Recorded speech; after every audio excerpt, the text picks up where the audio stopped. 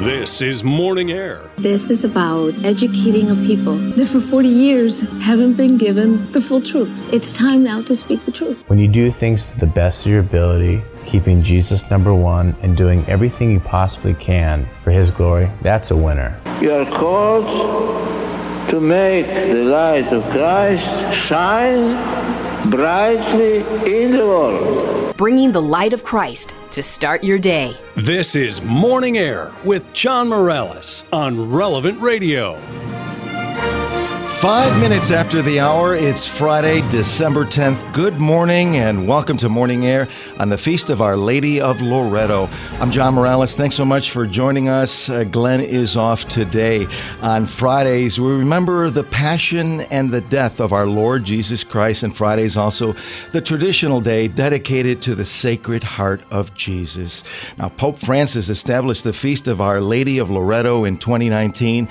The decree stated this celebration will help all people to imitate the virtues of that perfect disciple of the gospel, the Virgin Mother. In fact, we're in the midst of a Marian trifecta, as I like to call it, with the Immaculate Conception celebrated on Wednesday, today's Feast of Our Lady of Loretto, and Sunday's upcoming Feast of Our Lady of Guadalupe. We begin every show, every hour in prayer, giving thanks to our Lord for the many blessings through the intercession of the Mother of God, our Blessed Mother Mary. In the name of the Father, and of the Son, and of the Holy Spirit, amen. Hail Mary, full of grace, the Lord is with thee. Blessed art thou among women, and blessed is the fruit of thy womb, Jesus. Holy Mary, Mother of God, pray for us sinners, now and at the hour of our death. Amen. Our Lady of Guadalupe, patroness of the Americas, patroness of the unborn, and patroness of Relevant Radio, pray for us. Saint Joseph, patron of the Universal Church, pray for us. Saint John Paul II, co-patron of Relevant Radio, pray for us. And we always invoke the Holy Spirit when we pray, "Come, Holy Spirit, come." In the name of the Father, and of the Son, and of the Holy Spirit, amen. As we do every morning, our power scripture from the Playbook of Life is from Luke 1:37. The angel Gabriel said to Mary, our mother, "For nothing will be impossible with God." In fact, these very words, "nothing is impossible with God," appear right over the crucifix in Relevant Radio's Chapel of the Nativity in Green Bay, Wisconsin. They are a never-ending reminder that if it's according to God's will, nothing is impossible with God. Our blessed Lord himself says it in Mark 9:23. All things are possible to him who believes. And so we always pray with great belief and great confidence, "Jesus, I trust in you." Now, this coming Sunday, December 12th, we celebrate the Feast of Our Lady of Guadalupe, the patroness of the Americas, the patroness of the unborn. In anticipation of this huge feast, which this year falls on the third Sunday of Advent, I want to share a special historical perspective on the story of Our Lady of Guadalupe. During the miraculous events that unfolded for 4 days in December of 1531, our Blessed Lord willed to meet mankind through His own mother, Santa Maria de Guadalupe. At dawn on the morning of December 9th, 1531, a humble, recent convert to the Catholic faith named Juan Diego was walking 9 miles on his way to attend Mass on the then Feast of the Immaculate Conception. As the 57-year-old Aztec Indian passed by the hill of Tepeyac just outside Mexico City, he heard the beautiful singing of birds which seemed to come from heaven. Juan Diego looked to see where the heavenly music was coming from when he suddenly heard a young woman's voice affectionately calling his name. "Juanito! Juan Dieguito!" Reaching the top of the hill, he encountered a beautiful dark-skinned woman surrounded by radiant light and music. Her clothes shine like the sun. Speaking in his own native Aztec language, she said, "My dear little son, I love you. I desire you to know who I am. I am the ever-Virgin Mary, Mother of the true God, who is the origin of all life, who creates all things and keeps them in being, the Lord of heaven and earth." Our Lady told Juan Diego to go to the Bishop of Mexico City and request that a church be built where his people could experience her love and compassion. After being put off by the bishop's servants, Juan Diego was finally granted an audience with Franciscan Bishop Fray Juan Zumarraga. At first, the bishop didn't believe him and asked him to come back on another day. A disappointed Juan Diego returned to Tepeyac and asked Our Lady to use someone else more worthy than himself. She assured him that he was personally chosen to be her ambassador. The next day he returned to plead with the bishop. Even though the bishop was impressed by Juan's persistence, the bishop was still not sure. He sent Juan Diego to tell the lady he needed a sign in order to know if it was truly her. After hearing the bishop's request, Our Lady told Juan to return the next day and she would give him the sign he needed. Returning home, Juan Diego found his uncle Juan Bernardino very ill and close to death. Instead of coming back the next day, Juan stayed home and took care of his ailing uncle. Early on December the 12th, Juan Diego returned to Mexico City to find a priest to administer the last rites to his dying uncle. On his way, he went around the back of Tepeyac Hill to avoid Our Lady. But she met him anyway, telling him not to worry, that his uncle was already healed. The Blessed Virgin said, "My little son, do not be distressed and afraid. Am I not here who am your mother? Are you not under my shadow and protection? Your uncle will not die at this time." Juan Diego was to learn later that at the moment Our Lady appeared to his uncle, he was restored to health. She urged Juan to go to the top of the hill, where he would find flowers miraculously growing. Juan was astonished to see so many vibrant Castilian roses despite the frost. He cut them and gathered them into his tilma or cloak. Our Lady arranged the flowers with her own hands, rolled up the tilma, and ordered Juan Diego not to open his tilma until he was in the presence of the bishop. After being harassed by the bishop's servants, Juan Diego was finally brought in to see him. After explaining all the details of his conversation with Our Lady, he let down his tilma and the roses fell to the floor. Juan was surprised when everyone in the room also went down on their knees. A life-size image of the Blessed Virgin Mary had miraculously appeared on Juan Diego's tilma. A teary-eyed and repentant Bishop Juan Zumarraga promised to build a shrine that Our Lady, Santa Maria de Guadalupe, had requested.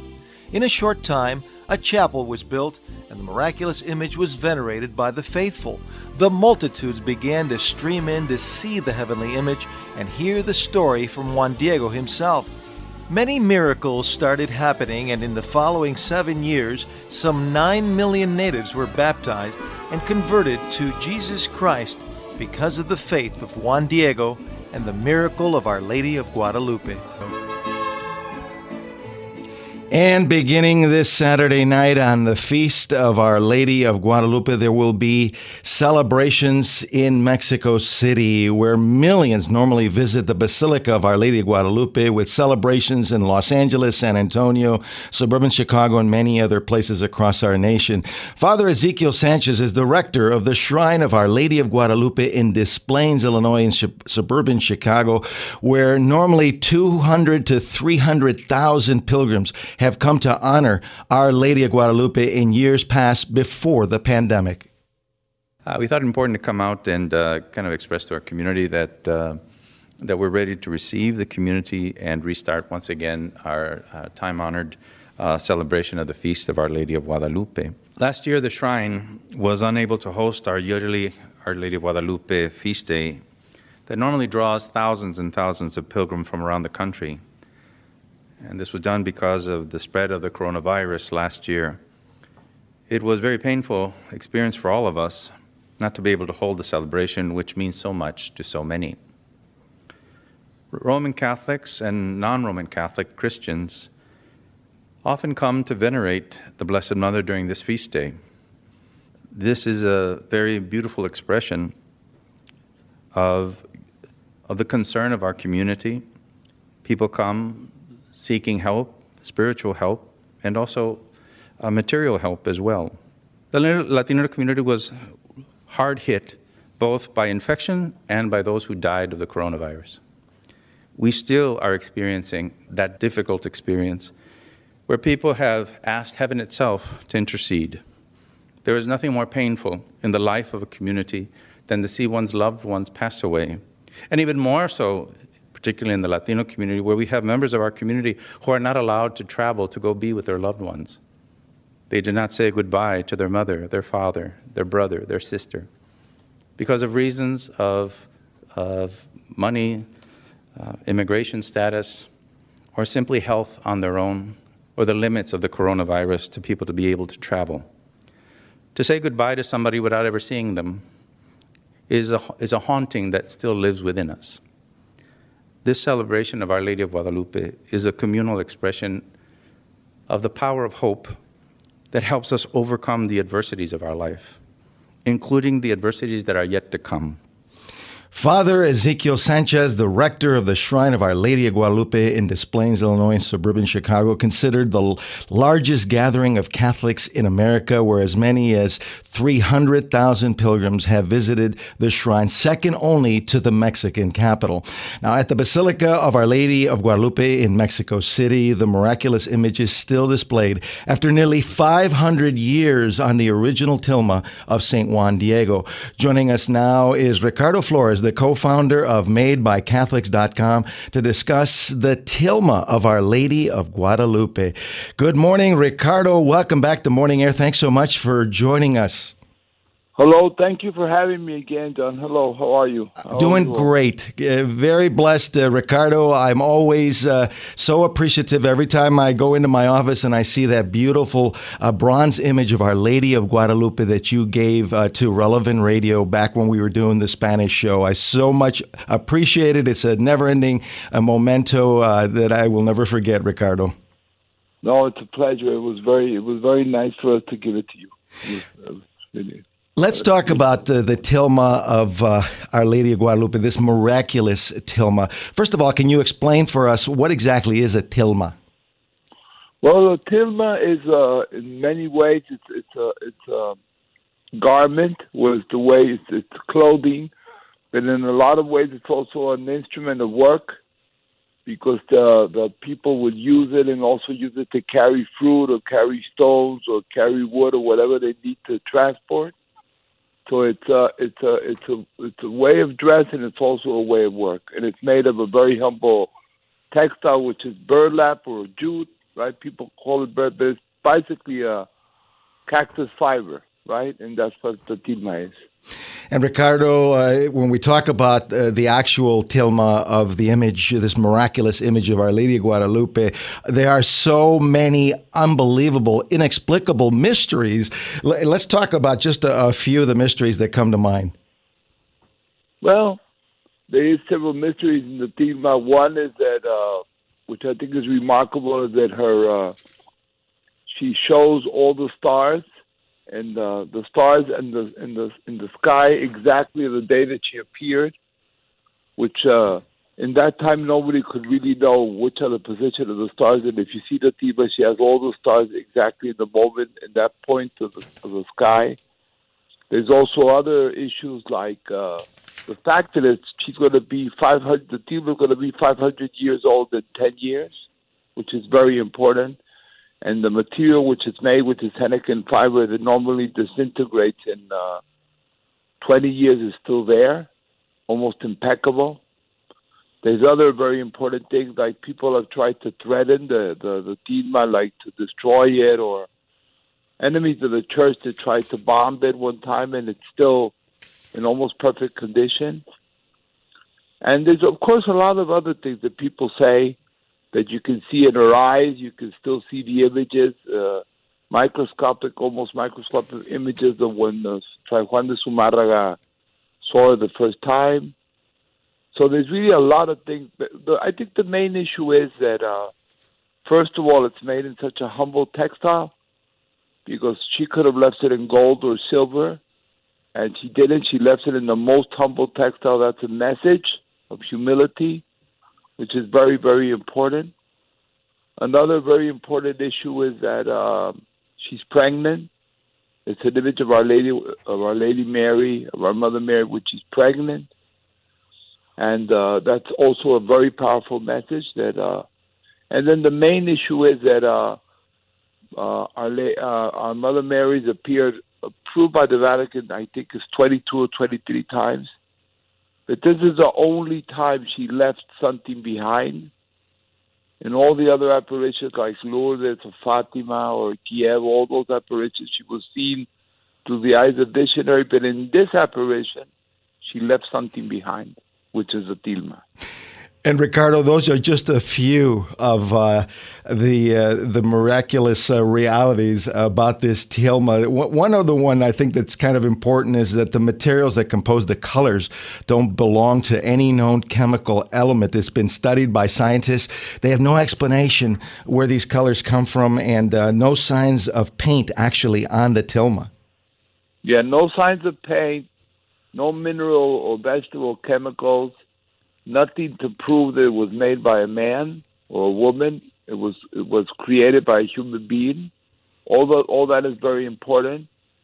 But I think the main issue is that she sent a very powerful message of love, and she stopped the killing, and she stopped the division between the natives and the Europeans. The Spanish were in Mexico. Suddenly, she stopped all the violence and the killing, and she brought love to millions of people.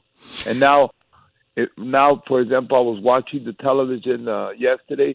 Now assembled in El Tepeyac today, at this moment, there's more than 8 million people right now. Isn't that unbelievable? Absolutely amazing. And this is after the pandemic. So much enthusiasm this year for Our Lady of Guadalupe. Real briefly, can you talk about your work reproducing the Tilmas of Our Lady of Guadalupe and where our listeners can actually get one of these actual reproductions?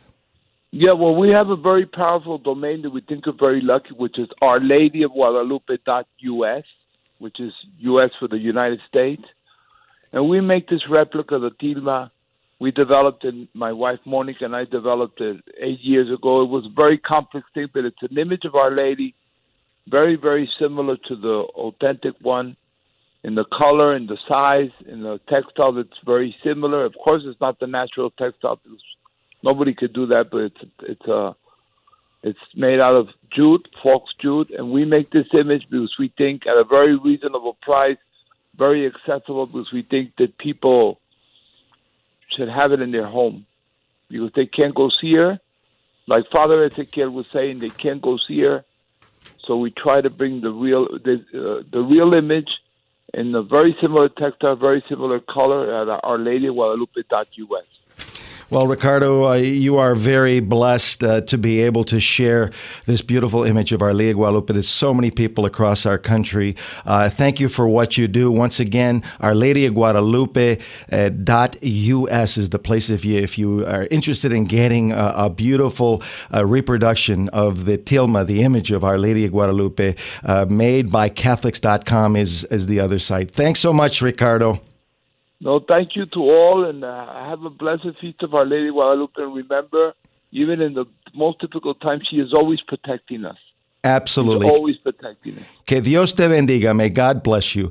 Ricardo Flores, the co-founder of MadeByCatholics.com. We need to take a short break. When Morning Air continues, Monsignor Stephen Rossetti will join us to discuss overcoming the challenges that people face during Christmas time. Stay with us. There's much more to come on Morning Air after this.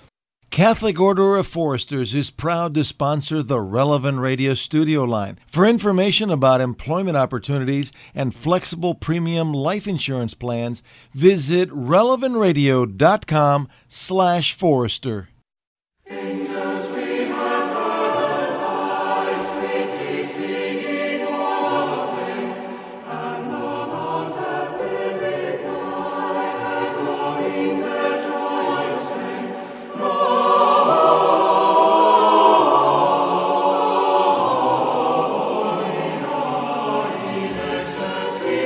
And welcome back to Morning Air on the Feast of Our Lady of Loretto. I'm John Morales. Thanks for tuning in and being with us this morning. Our number, if you want to be part of the show, 888-914-9149.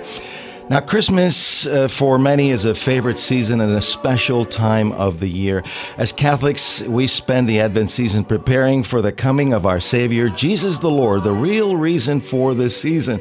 But for some people, Christmas can be a difficult time of the year with lots of stress, lots of demands, with all the shopping, the Christmas parties, the family gatherings with relatives that you hardly ever see. Joining us now is a friend of Morning Air, Monsignor Rossetti, to discuss how to overcome some of the challenges that people face during Christmas time. Monsignor Rossetti is an author, educator, licensed psychologist, and expert in psychological and spiritual wellness issues for Catholic priests. In 2010, he joined the faculty of Catholic University of America to teach in the School of Theology and Religious Studies. Since 2009, he's also served as the chaplain of the Washington Nationals. Monsignor Rossetti, welcome back to Morning Air. Thanks so much for being with us this morning. It's great to be with you. Good morning, John. It's great to be with you and all of our friends at Relevant Radio. I hear this beautiful Christmas music, and it just brings joy to my heart. When we think of Christmas as a joyful season, a joyful day, but that's not the case for everybody. Monsignor, who should be especially concerned during this time of year? Who are we talking about? Well, John, as you mentioned, it's a beautiful season. I love it, but it's stressful for all people, really. But there's a group of many who really struggle with this holiday season and really hope to sort of just make it through, if you will. People who are isolated, people who have no family, people who have a lot of distress in their background, or people with social anxiety. There's this thing called holiday social anxiety. And that's when people, all these social gatherings, all the pressures, they feel very tense. They get anxious, and they have a hard time coping. So with the joy comes also a stress for a lot of people. And I imagine that holiday social anxiety applies to like company Christmas parties where you got to go and hang out and mingle with people that you may not even want to be with.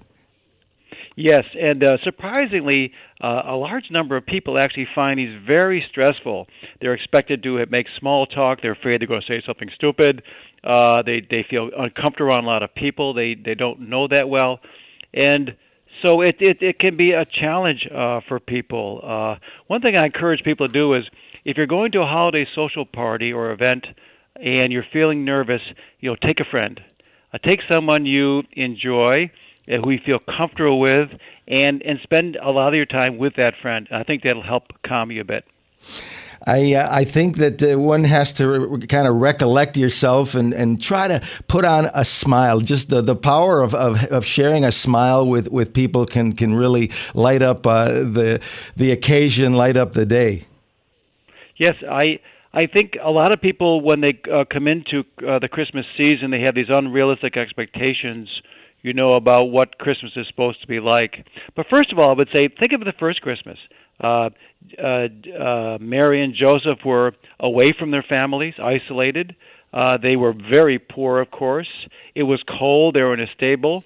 And so they had, it was a difficult time. And yet there was great joy because they had Jesus.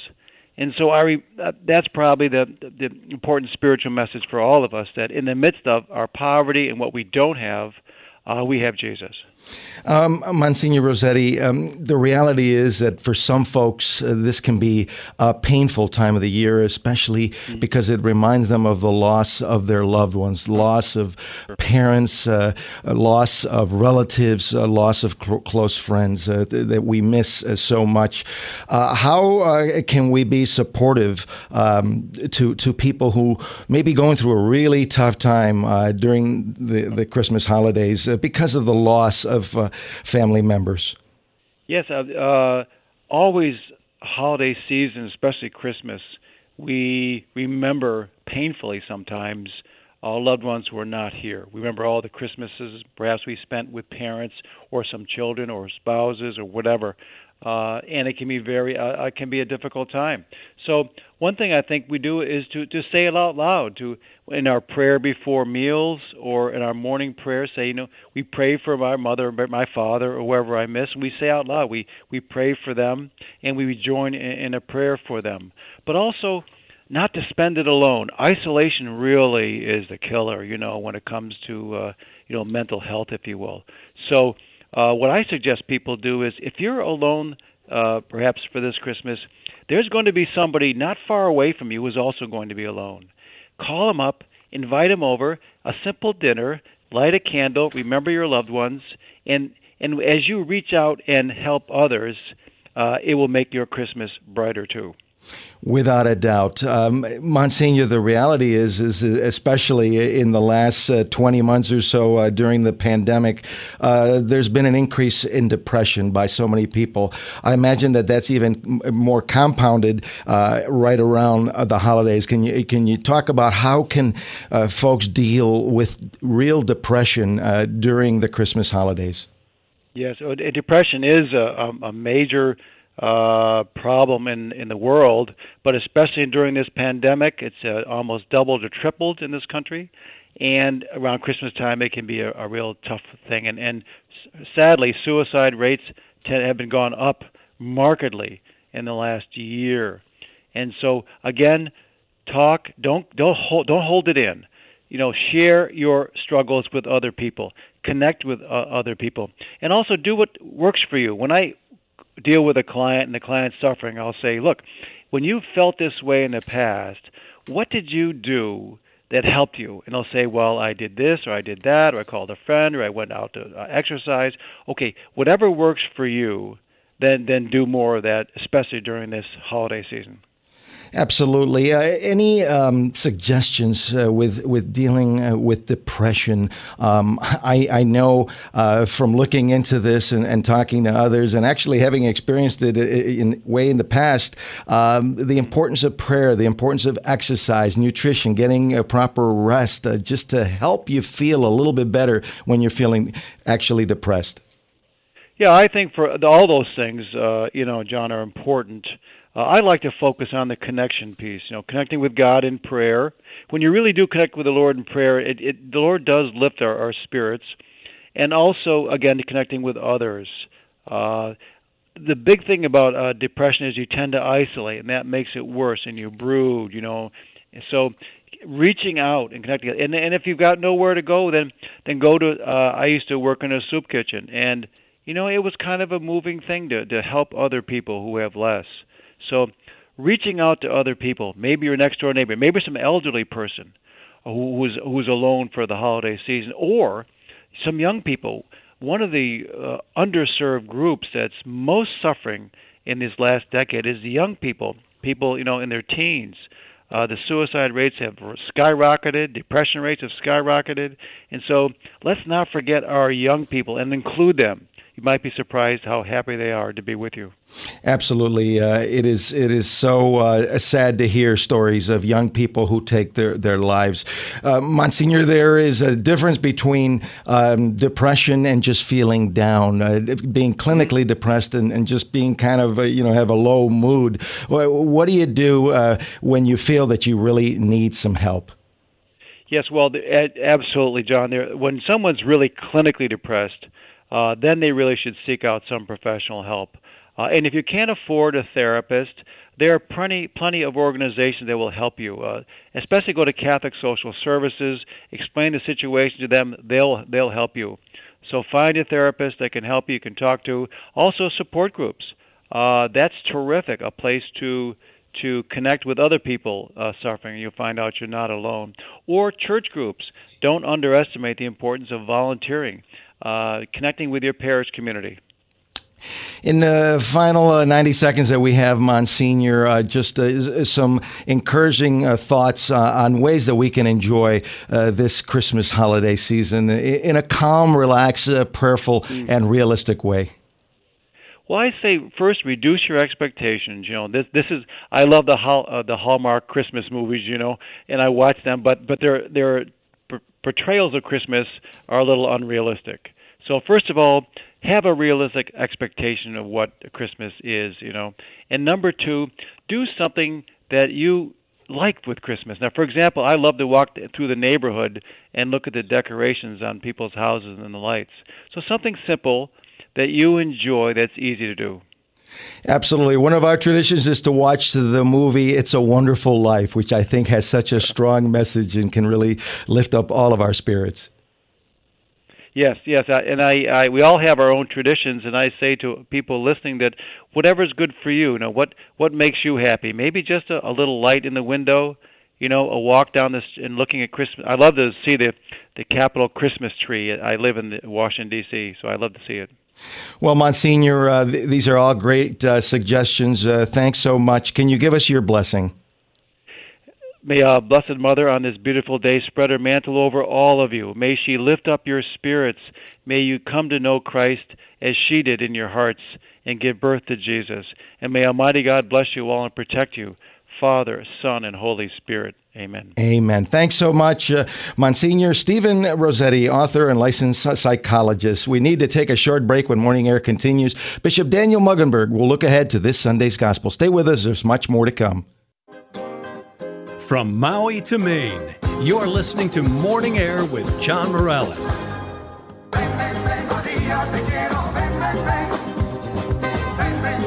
And welcome back to Morning Air on another Friday dedicated to the Sacred Heart of Jesus. I'm John Morales. It's good to be with you, and now it's time to look ahead to this Sunday's Gospel. Always keep in mind that the Word of God in the Gospels, the good news of our Lord Jesus Christ, is powerful. When the Gospel, the Book Eternal, is proclaimed, Christ is passing by. Jesus is speaking to you. So listen carefully, folks, as Bishop Daniel Mueggenborg, the Bishop of Reno, Nevada, shares his weekly reflection on this Sunday's Gospel with our very own Glenn Leverance. Our gospel reading for the third Sunday of Advent comes from Luke chapter 3. The crowds asked John the Baptist, "What should we do?"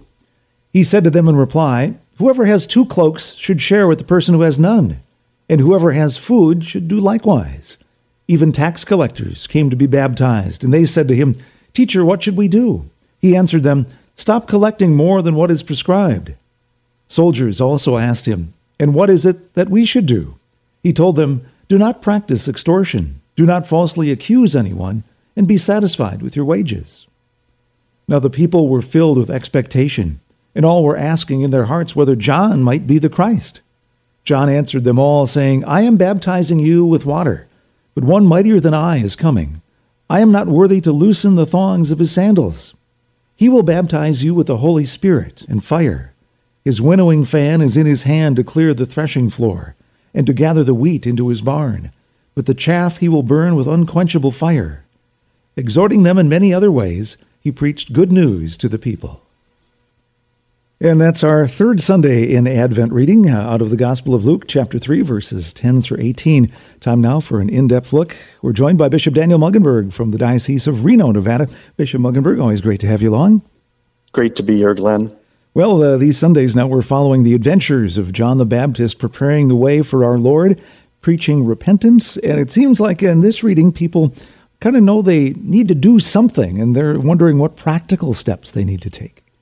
That's exactly right. The indication from this reading is that the people had not only heard John's message of repentance and preparation, but now the people have accepted it. And they're wanting to know how they can live it out, how they can take the next step of faith. And that next step of faith has practical implications for their lives. Now, that's one of the reasons it's really important that we have this question repeated 3 times. What must we do, or what should we do? That is the fundamental question of discipleship for Luke's gospel. And we'll see that question appear multiple times throughout Luke's gospel and even in the Acts of the Apostles. Well, Bishop Mueggenborg, this really speaks to the need to do some works along with our faith. Yes, it does. But we always need to remember that there is a sequential expression in our relationship between faith and works. And namely that is that works are never meant to replace our relationship of faith. But our relationship of faith has to be manifested in a practical conformity of life, which indeed does bring about great works of charity, faith, and justice for others. And so for disciples, it's not just about doing something, but it's rather about expressing our relationship with Jesus in what we are doing. That doing something in response, obviously, John's words were striking a chord and calling these people to action. Yes, and John's word should strike a chord in each one of us during this season of Advent so that we seek to do those practical changes of life so that we can better express our relationship with Jesus in our daily activities. And some of those activities often come out this time of year in our charitable works. If we have two cloaks, share with one who has none. To be honest in our dealings, not collect more taxes than are owed, and not to extort anyone either, falsely accuse someone. Also, maybe a tricky line in here about be satisfied with your wages. Yeah, very true. You know, being a Roman soldier and being assigned to a remote province of the Roman Empire like Palestine was not a very pleasant job. Soldiers weren't paid very much, but they were given very large swords. And so oftentimes they would use their position and they would use their authority and even their weapon in order to intimidate people and bully people and extort, from people out in the public realm. And so in a real sense, Jesus is saying to the soldiers, yes, you have a difficult state in life. There's no doubt about it. But just because you have a difficult state in life, you shouldn't make others suffer because of that, but rather stop the cycle of suffering. Stop that cycle by choosing to be content, by choosing to accept what is an unfortunate and difficult situation of life. But nonetheless, it's not something that you need to perpetuate in the lives of others. Well, and just a quick tangent about being a good witness in the workplace. If we do our jobs with integrity and justice, that gives us that platform then to witness. Absolutely it does. I'm really fascinated by that question that the tax collectors ask when they say, what should we do? And I'm surprised because, in the time of Jesus, people would have just presumed that if you wanted to grow close to God and you were a tax collector, that you had to abandon your profession because they considered being a tax collector an inherently sinful job. Inherently sinful because it lent itself to extortion and greed, and also because they were cooperating with the occupying Roman powers. But that isn't what John tells the tax collectors. He doesn't say leave your job, but rather he says bring integrity and justice and honesty into your job, into your occupation. I think that's an important message for us today because John is really saying to the tax collectors, transform your reality from the inside out. Be the agents of change so that it is no longer an inherently sinful thing to do, but rather it can become virtuous. It can become a positive contribution to the good of society, which is what it's meant to be. And that certainly applies to a lot of our professional pursuits today. And as our professions and the view of them changes over time, we might need to accommodate people's opinions about that a little bit too in terms of journalism, covering the news, a big part of what I do at Relevant Radio here, and journalists not maybe seen in the same light they were a generation or two ago, but as with any job, to do our honest best goes a long way. Well, like we today, with just a few weeks to go till Christmas, are filled with expectation. The people listening to John were really thinking something has happened. They were wondering if he was the Christ. Yes, and John did a very wonderful thing. When people began to focus on him and they came out to hear his preaching and they heard about his dramatic prophetic pronouncements, John had all these people focusing their attention on him. And it would have been so easy for John to become prideful, to become self-centered, to have basked in all of that worldly attention. But what John does is that when the crowds put their attention on him, he immediately points to Jesus and turns their attention to the Lord. Now, that's an important instruction because, at different moments of all of our lives, we find ourselves as the center of attention. And John's example, I think, challenges us to use that position of being the center of attention to introduce people to Jesus, rather than letting them simply keep their attention focused on us. I mean, John is showing us what it means to be a great disciple, a great missionary, and a great evangelist, using every situation to be able to point people to Jesus. And hopefully during this season of Advent, we can think of people, members of our family and our friends, that we can help point to Jesus as well. Such a great passage for professional Christians to look at, those who are making a living by speaking about the Lord and pointing others to Him to need to see themselves in the proper light. Very true. Our life is not given to us just for ourselves. Our life is always given to us, and our opportunities in life, even our professional opportunities, so that we can love God and love neighbor through that. And that's what it means, not only to be a good disciple, but also to be a faithful and a trustworthy steward of the gifts that God has entrusted to us. And that's a part of discipleship. So using our position in life, whether it's our professional position, our resourced position, or our situation of being the center of attention, using that as the means by which we proclaim Christ and lead others to Christ is always a measure of a good disciple. Do we need to see what John saw in the humility and freedom that comes from being humble and obedient? Well, humility is what allowed John to be able to be a faithful witness to Jesus. In the other Gospels, John will even say, like John's Gospel, John says, he must increase, I must decrease. He is the Word, I am only the voice.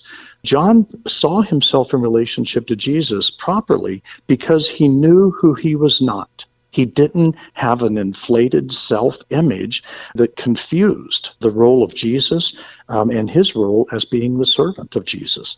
That humility, that clarity, that eagerness really shines through. And John expresses that in this gospel when he says, he's not only mightier than me, but I'm not even worthy to loosen the thongs of his sandals. I mean, John is saying that he's not even worthy to be the lowest of servants to Jesus. It's a pure privilege, a pure honor to serve the Lord. It doesn't come about because of our worthiness. It always comes about because of God's gracious mercy. And Bishop Mueggenborg, the final line from this passage out of Luke 3, verses 10 through 18, he preached the good news to the people. That's what John did. But right before that, he had a few notes of what might be coming on the powerful side of our Lord. Very true. John speaks about how, although he is baptizing in water, that the one who is coming, the one who is mightier than he, will baptize with fire and the Holy Spirit, and that there will be an element of judgment to his coming. And that judgment is expressed in the winnowing fan in his hand, ready to clear the threshing floor.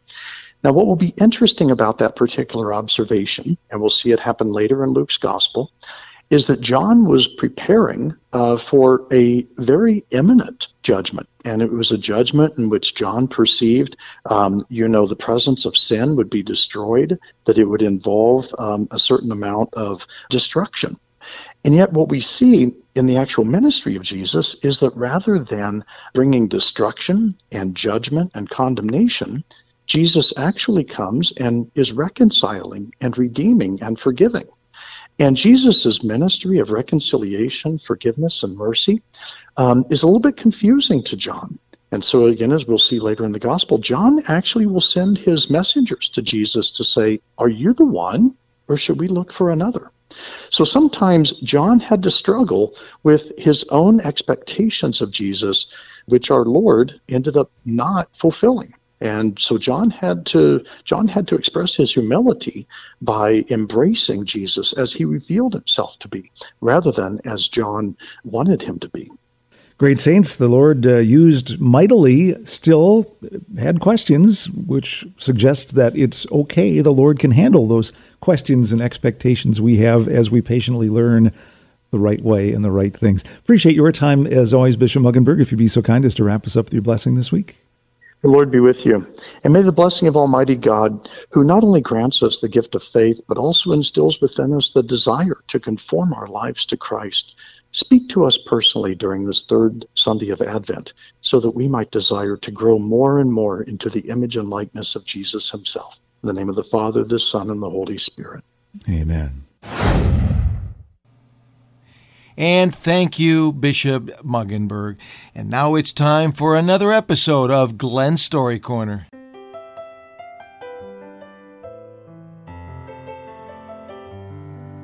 Our story today is called Christmas Love by Candy Shand. Each December, I vowed to make Christmas a calm and peaceful experience, but once again, despite my plans, chaos prevailed. I'd cut back on non-essential obligations, extensive card writing, endless baking, decorating, and yes, even the all-American pastime, overspending. Yet still I found myself exhausted, unable to appreciate the precious family moments and, of course, the true meaning of Christmas. My son Nicholas was in kindergarten that year. It was an exciting season for a 6-year-old, filled with hopes, dreams, and laughter. For weeks, he'd been memorizing songs for his school's winter pageant. I didn't have the heart to tell him I'd be working the night of the production. Unwilling to miss his shining moment, I spoke with his teacher. She assured me there'd be a dress rehearsal the morning of the presentation. All parents unable to attend that evening were welcome to come then. Fortunately, Nicholas seemed happy with the compromise. So, just as promised, on the morning of the dress rehearsal, I filed in 10 minutes early, found a spot on the cafeteria floor, and sat down. Around the room, I saw several other parents quietly scampering to their seats. As I waited, the students were led into the room. Each class, accompanied by their teacher, sat cross-legged on the floor. Then each group, one by one, rose to perform their song. Because the public school system had long stopped referring to the holiday as Christmas, I didn't expect anything other than fun commercial entertainment, songs of reindeer, Santa Claus, snowflakes, and good cheer. The melodies were fun, cute, and lighthearted, but nowhere to be found was even the hint of an innocent babe, a manger, or Christ's sacred gift of hope and joy. So when my son's class rose to sing Christmas Love, I was slightly taken aback by its bold title. Nicholas was aglow, as were all of his classmates, adorned in fuzzy mittens, red sweaters, and bright snow caps upon their heads. Those in the front row, center stage, held up large letters, one by one, to spell out the title of the song. As the class would sing C is for Christmas, a child would hold up the letter C. Then H is for happy, and on till each child holding up his portion had presented the complete message, Christmas Love. The performance was going smoothly until suddenly we noticed her, a small, quiet girl in the front row who was holding the letter M upside down. She was entirely unaware that reversed her letter M appeared as a W. Fidgeting from side to side, she soon moved entirely away from her mark. The audience of 1st through 6th graders snickered at the little one's mistake, but in her innocence, she had no idea they were laughing at her as she stood tall, proudly holding her W. One can only imagine the difficulty in calming an audience of young, giggling students. Although many teachers tried to shush the children, the laughter continued till the last letter was raised, and we all saw it together. A hush came over the audience, and eyes began to widen. In that instant, we understood the reason we were there, why we celebrated the holiday in the first place, and why even in the chaos there was a purpose for our festivities. But when the last letter was held high, the message read loud and clear: Christ was love. And I believe he still is. 1 John 3:16. This is how we know what love is. Jesus Christ laid down his life for us, and we ought to lay down our lives for our brothers. Thanks so much, Glenn, and we are going to continue this morning talking about Our Lady of Guadalupe, the upcoming feast that it will be happening this coming Sunday, next hour. In fact, National Pro-Life leader Astrid Bene-Gutierrez will be with us to talk about the significance of the image of Our Lady of Guadalupe, the patroness of the unborn, and we have a special feature, a special look back at the miracle of Our Lady of Guadalupe, and as well, Catholic attorney Mary Helen Fiorito will be with us next hour to talk about the latest reaction, especially from the mainstream media to the Dobbs case and the claims that abortion is merely a religious issue. So we have a lot more conversation, a lot more to talk about. Stay with us. This is Morning Air on Relevant Radio and the Relevant Radio app.